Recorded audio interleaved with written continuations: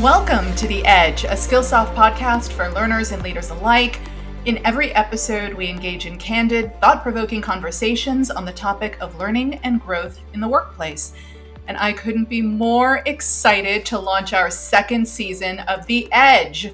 So much has changed since we ended season 1. And by the way, all of the episodes are available on Skillsoft.com. I highly encourage you to go back and check them out. But in the past few months, many of us have entered new phases of the pandemic. In some regions, the silver linings are in clear sight. Loved ones are reuniting, economies are opening, and companies are considering what the future of work should look like. But in other regions, conditions are still severe and the battle is ongoing. And we stand by our Skillsoft team members, our customers, and our partners who are living that battle. Here at Skillsoft, we've been experiencing quite a bit of change as a company. In June, we achieved a milestone event in the company's history, combining Skillsoft, Global Knowledge, and Churchill Capital Corp. II to become one of the industry's largest corporate digital learning providers focused on the enterprise. As the new Skillsoft, we are more committed than ever to helping organizations build a future-fit workforce, skilled and ready for the jobs of tomorrow. And guess what? We commenced trading on the New York Stock Exchange under the ticker symbol SKIL, and it was an absolute thrill to stand next to our new leadership team, including CEO Jeff Tarr, who rang the opening bell in celebration. So as we kick off season 2 of The Edge, I would say that change is foremost on the mind, because today we are talking all about transformation, specifically how organizations can transform the customer experience by empowering their workforce to transform themselves. Now, let me explain. When you think about innovation, specifically for a corporate function like the contact center, the focus often turns to what technologies a company is using to better serve customers. Now, look, that is essential. Digital transformation and the use of technology is everything in today's economy. But what about the transformation of people? I'm talking about the customer service representatives who pick up the phone, answer the emails, engage in live chat sessions. How do we deliver innovation to the human side of customer service so that a customer's interaction with a service representative is defined by qualities like empathy, personalization, and proactive problem solving? You know, those power skills that I love to talk about. Well, I'll sum it up in a few words. Here, the key to innovation lies in new skills, new knowledge, and new mindsets. And this is where our guest today absolutely shines. He is a thought leader in the field of learning and talent development. He has created, managed, and achieved results with a unique program that empowers customer service employees to consistently go above and beyond their roles. And when it comes to learning and development, he is a believer in the power of culture and measurement, and specifically where those two areas intersect. I am so excited to welcome our very first guest of The Edge's second season, Ben Siki, Director of Talent Development and Learning for Delta Dental. Ben, welcome. Thank you for joining us on The Edge. Michelle, thank you so much for having me. Long-time listener, first-time guest, so I'm excited to get to spend some time with you here. Okay, that's a first for me. Thank you. I love that. Now, look, Ben, I am sure that in my opening, I only scratched the surface when it comes to talking about you and the job that you do. So why don't we start with you sharing a little bit about yourself, your company, and your role at Delta Dental? I'm a career learning and development professional. So I've spent a little time working in other parts of HR, but I'm, really passionate about learning. That's what I love to do. I've been at Delta Dental for a little over 2 years, and I had the great privilege before Delta Dental to work with some great learning organizations and some iconic brands, including Weight Watchers, Guitar Center, and MUFG, the Bank of Tokyo. And then, for fun, COVID put a little bit of a damper on this, but it's coming back. I played drums in a 90s cover band. So I was a pro drummer earlier in my life before I found learning and development. So it's great to be able to scratch that itch and have a hobby that I love outside of work. I am totally coming to see you perform. So you have to tell me, and then we're going to give our listeners the schedule so that anyone who wants to come see Ben play the drums, you have an open invitation. It's a lot of fun. So why don't we move on to learning and development? Although I'd love to hear more about your band. I want to talk about your learning and development program because it is incredibly innovative from what I understand. Look, you work for an organization that has a really important mission, protecting the oral health of individuals, families, businesses, employees. And by the way, you're protecting this very mouth here, just so you know. And you have incredible reach, 80 million smiles and counting. And a major part of ensuring your members are indeed smiling is providing superior customer service. So tell us, how are you harnessing the power of learning to give your customer service employees the skills and knowledge they need to go, above and beyond? Absolutely. First, I should clarify, right? You asked before about me and about the company and about the function. So Delta Dental it's an awesome organization, a very interesting organization. It's actually Delta Dental, the brand that consumers recognize, is quite a few different organizations. And many Delta Dentals cover like a single state or two states. The enterprise that I'm a part of is the big dog. So we have a 15-state service area, including the District of Columbia. It's Delta Dental of California, Delta Dental of Pennsylvania, Delta Dental of New York, the Delta Dental Insurance Company, and a bunch of affiliated companies that all work together as one enterprise. So out of that 80 million people that Delta Dental serves, we're 38 million of them across those 15 states in DC, right? So we've got a huge chunk of that. If we're not the largest private dental insurer in the world, we're up there somewhere, right? To your point about reach. To your question about how we serve our customers, right? Because when you think about customer service, first of all, right, there's a bunch of different interaction points. The big one is our contact center. And that's where, right, customers are calling in to get a range of questions answered, to work through a challenge they might have. Another interesting piece of our business is what is a customer, right? Because you as an individual certainly are a customer, right? We insure you and we take care of your teeth through our providers, but our providers are also customers of ours, right? They're in our network. They're calling in for service. You schedule your appointment. They'll go on the website or they'll call us and just make sure that Michelle's covered and that whatever procedure you're going to have, you're covered for. And then, of course, right, Skillsoft as a group, right, is someone that's ensuring all the employees is also a customer. So we have all kinds of folks that we're interacting with in different ways. And our contact center is probably the most visible interaction point for the individual members and for our providers, the dentists and other specialists out there. And in the past, a lot of the focus of the contact center was really being lean and being efficient. And there was a piece of that was creating a good customer service experience. But a lot of that even was defined in terms of, first call resolution and how quickly can we resolve the call. This assumption that speed is important. You're calling in, it's this transactional thing. We want to address your issue or your concern. We want to do that as quickly and as efficiently as we can. The opportunity was recognized to really step back and say, well, a couple of things, right? Not to say people are looking to spend, an hour on the phone talking with us, but I think this is true for most of us in any sort of a customer service interaction. Speed and efficiency are important things, but that's far from the only important thing we're looking for as consumers. We want to get our questions answered. We want to be taken care of. We want to feel, and we want to feel like the person that we're talking to cares about us. So that's a piece of it. And recognizing as well that because of the nature of our product, and I think this is probably true for most insurance companies, people aren't really thinking about us or about what the product is until they go to use it. You know that you have dental insurance.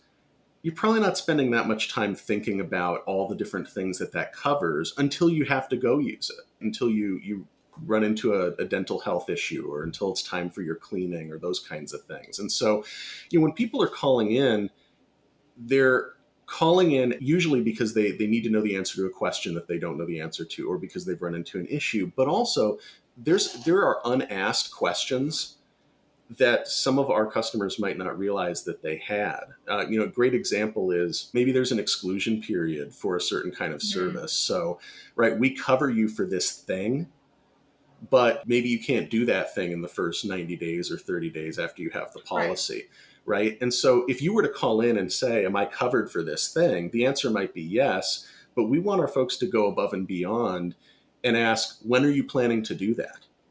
And then ask questions like, do you have a provider, right? Can we help you find somebody that's within our network to do that service, right? So to try to think beyond just the question that you're calling in with, and just make sure that by the time we let you go, you've got everything answered. Knowing that we needed to make that culture shift, it really stepping back and asking, how do we do that? We knew that learning and development was going to be a huge role in that, because our emphasis when training staff hadn't been on some of those customer service skills. It had been on others, but not so much on things like empathy and asking really good, thoughtful questions, and doing that perspective taking to really try to put yourself in the shoes of our customer that's calling in and really thinking through what is all the stuff they might need to know or think about or talk about so that they're fully prepared for that. I should mention, right, you asked before a little bit about my team. So we have 33 people on our learning and development team here at Delta Dental of California. And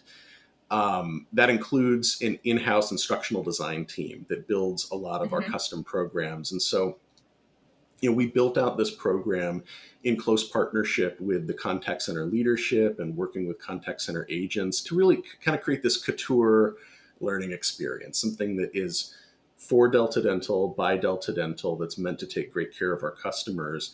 And what's been really cool about it, and you'll appreciate this as well, it's a blended program that includes some assets from our Percipio library, right? We rolled this thing out last July, and we integrated it into our new hire program. So whenever someone comes into the contact center as a new hire, this is a part of how we skill them up. And then we've been working through our incumbent population. What's been really cool to see is that during that time, we've seen significant lifts in our Net Promoter Score, NPS, our customer satisfaction scores, and not just are we seeing those overall in how our customers are rating the service they're getting through the contact center, but when we've really dug in and done through some partnership with our customer experience group here, when we dug in and did cohort analyses and looked at the before and after for our learners, we saw significant lifts for our employees across the board that showed that before they take the training, they're performing at one level.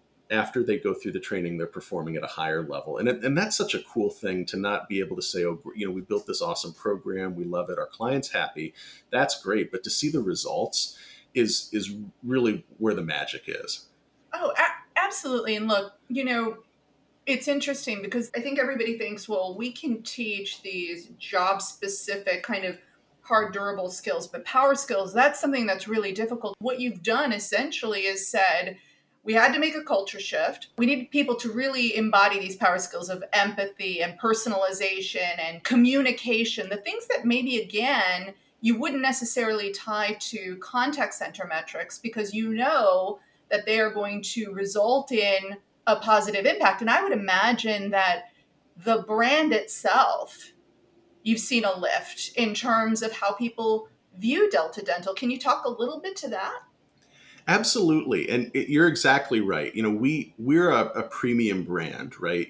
Of all the places you could go out and get dental insurance, we see ourselves and we think our customers see us as being kind of the upper echelon. And with that comes this expectation that you're going to get high quality service when you call in as well. So when you think about Net Promoter Score, that's where we feel like we're seeing that come back and say, this is improving our brand. After they interact with one of our contact center agents, they're more likely to recommend us to someone else. And it could be a peer. We also have a direct to consumer business too. So as an individual, you could call in and buy dental insurance from us. And so that Net Promoter Score really matters.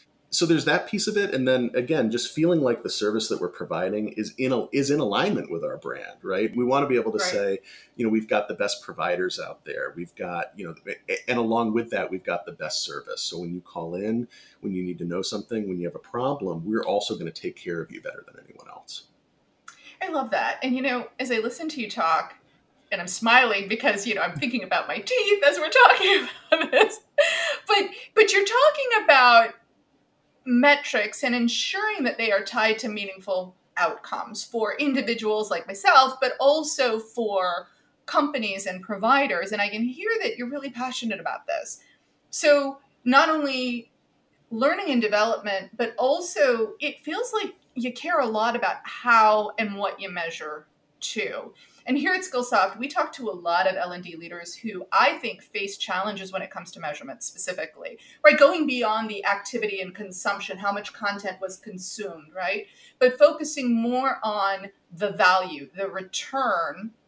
So talk to us a little bit about your approach to measurement and how you report on it. How do you report on the efficacy, the effectiveness of your programs? So I'll say this: you're totally right, Michelle. Like, this is something I'm really passionate about. I could, if we had like 6 hours, we could really nerd out on this, right?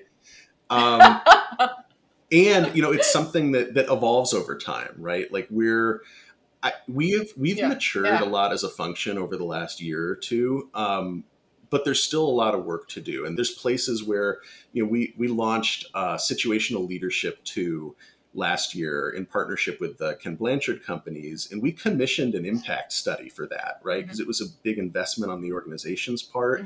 And we wanted to make sure that we were really rigorous in telling the story of what happened. So we've got that on one end of the spectrum. And then the other end of the spectrum, we have programs that we measure really just to level 1 or to level 2 and on the Kirkpatrick model, right? So there's a whole bunch of different approaches that we're taking, and as a part of kind of maturing how we do measurement and evaluation here, we're kind of taking a long-term approach. And here's the reason why. So to your point about learning leaders struggling with this, it is a struggle, and it's for a couple of different reasons. First, there's something weird about the training business where people often don't ask what they got for the investment.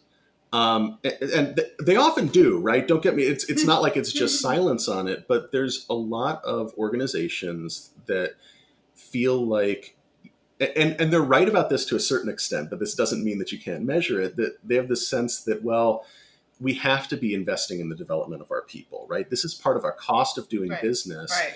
And obviously we expect that function to get some results and stuff like that. But I think that ties into the other piece of either people aren't asking, or to your point, they're asking those questions like how many hours of learning was consumed or how many courses were completed or those kinds of things, which are evidence of activity, but not necessarily of impact, right? People can spend a lot of time doing something and not have that there. And I'll say this, right? Like I'm a huge proponent of the Kirkpatrick model. There's a lot of great thought leaders out there around the measurement of learning. I really think about it as there's a piece of this, yes, that is about justifying the investment and telling the story to others. And that piece is important. I view it personally as also being just as important how you run a quality business. There's a couple of mantras. I didn't make these up either, right? You've certainly heard them before. You can't manage what you don't measure. And what gets measured improves.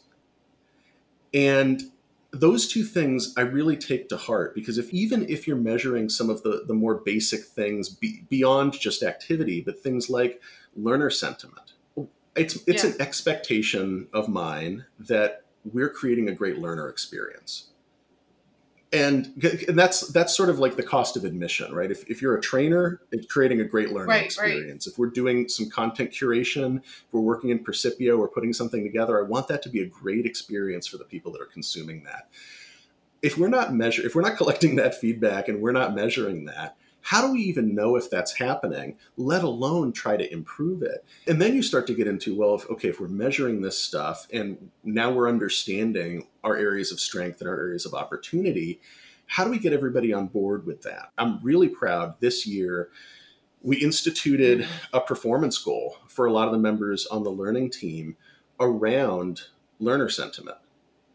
So part of their performance rating is tied back to their level 1 survey scores, in particular the trainers. And one of the things that we've seen is the learner sentiment for our instructor-led training courses was quite high. Like we have some fantastic trainers here. Like I have an amazing team. Yeah, I could brag about them for days. What we've seen though is that despite how well they were performing last year, it's gotten even better year to date. One of the questions that we ask to measure learner sentiment for instructor-led courses is, when you reflect on the training, how would you rate your instructor? Our learners rate our instructors a 96 out of 100. And it's huge. Fantastic. It's amazing. And it was last year it was 90 something, right? It was lower, but it was still in the 90s. But I'm just such a huge believer in when you start measuring this stuff, when you start looking at it, when you start holding people accountable for it, that's where you really see what's the best we can do. And I don't ever think we'll get to 100 because that's asking too much, right? But, I will say this, that, it allows me as a learning leader to be really confident when I'm going and talking with my peers or with senior leaders. I can talk all day long about the great learner experience that we're creating. I know that we are because I have the data and the facts that show it. And I know exactly who's creating that. So it also allows me to recognize the team because they're doing a great job. And again, I know it. I don't have to be in all the classes to see what a great job the team is doing. And so I think, right, not just looking at it as how do I tell that story to finance or whoever's funding my programs, but just as a leader, I got to know what's going on. And measuring that, especially if you have, as I do, a relatively large team, you have to have consistent ways to measure that, right? It can't just be anecdotal. It can't just be going and observing here and there. It needs to be collecting feedback, collecting data at scale. Well, and that's it, right? Data don't lie, right? And so it's a really great thing to have in your arsenal is to be able to say, this is how we're performing. This is how our team is doing for the good, for the bad. Here are areas of improvement. Again, data is your friend. Ben, this has been so great, and we have so much ground yet to cover. So I think we should go for episode 2. And we'll use our time there to talk about the power of culture. And then we'll be able to post it on Skillsoft.com and continue this amazing conversation that we've already begun. Thank you so much for taking the time to be with us on the Edge podcast. And on behalf of Skillsoft, I'd like to thank you for being our customer and for the wonderful partnership we've built together. To our listeners, stay tuned for episode 2 of our series with Ben Siki of Delta Dental. We'll be talking all about the power of culture, and it will be available soon, as always, on Skillsoft.com. And on behalf of the entire Skillsoft team, thank you for tuning into this and every episode as we unleash our edge together. We encourage you to keep learning, keep growing, and keep finding ways to go above and beyond. I'm Michelle Beebe. This is The Edge. Be well.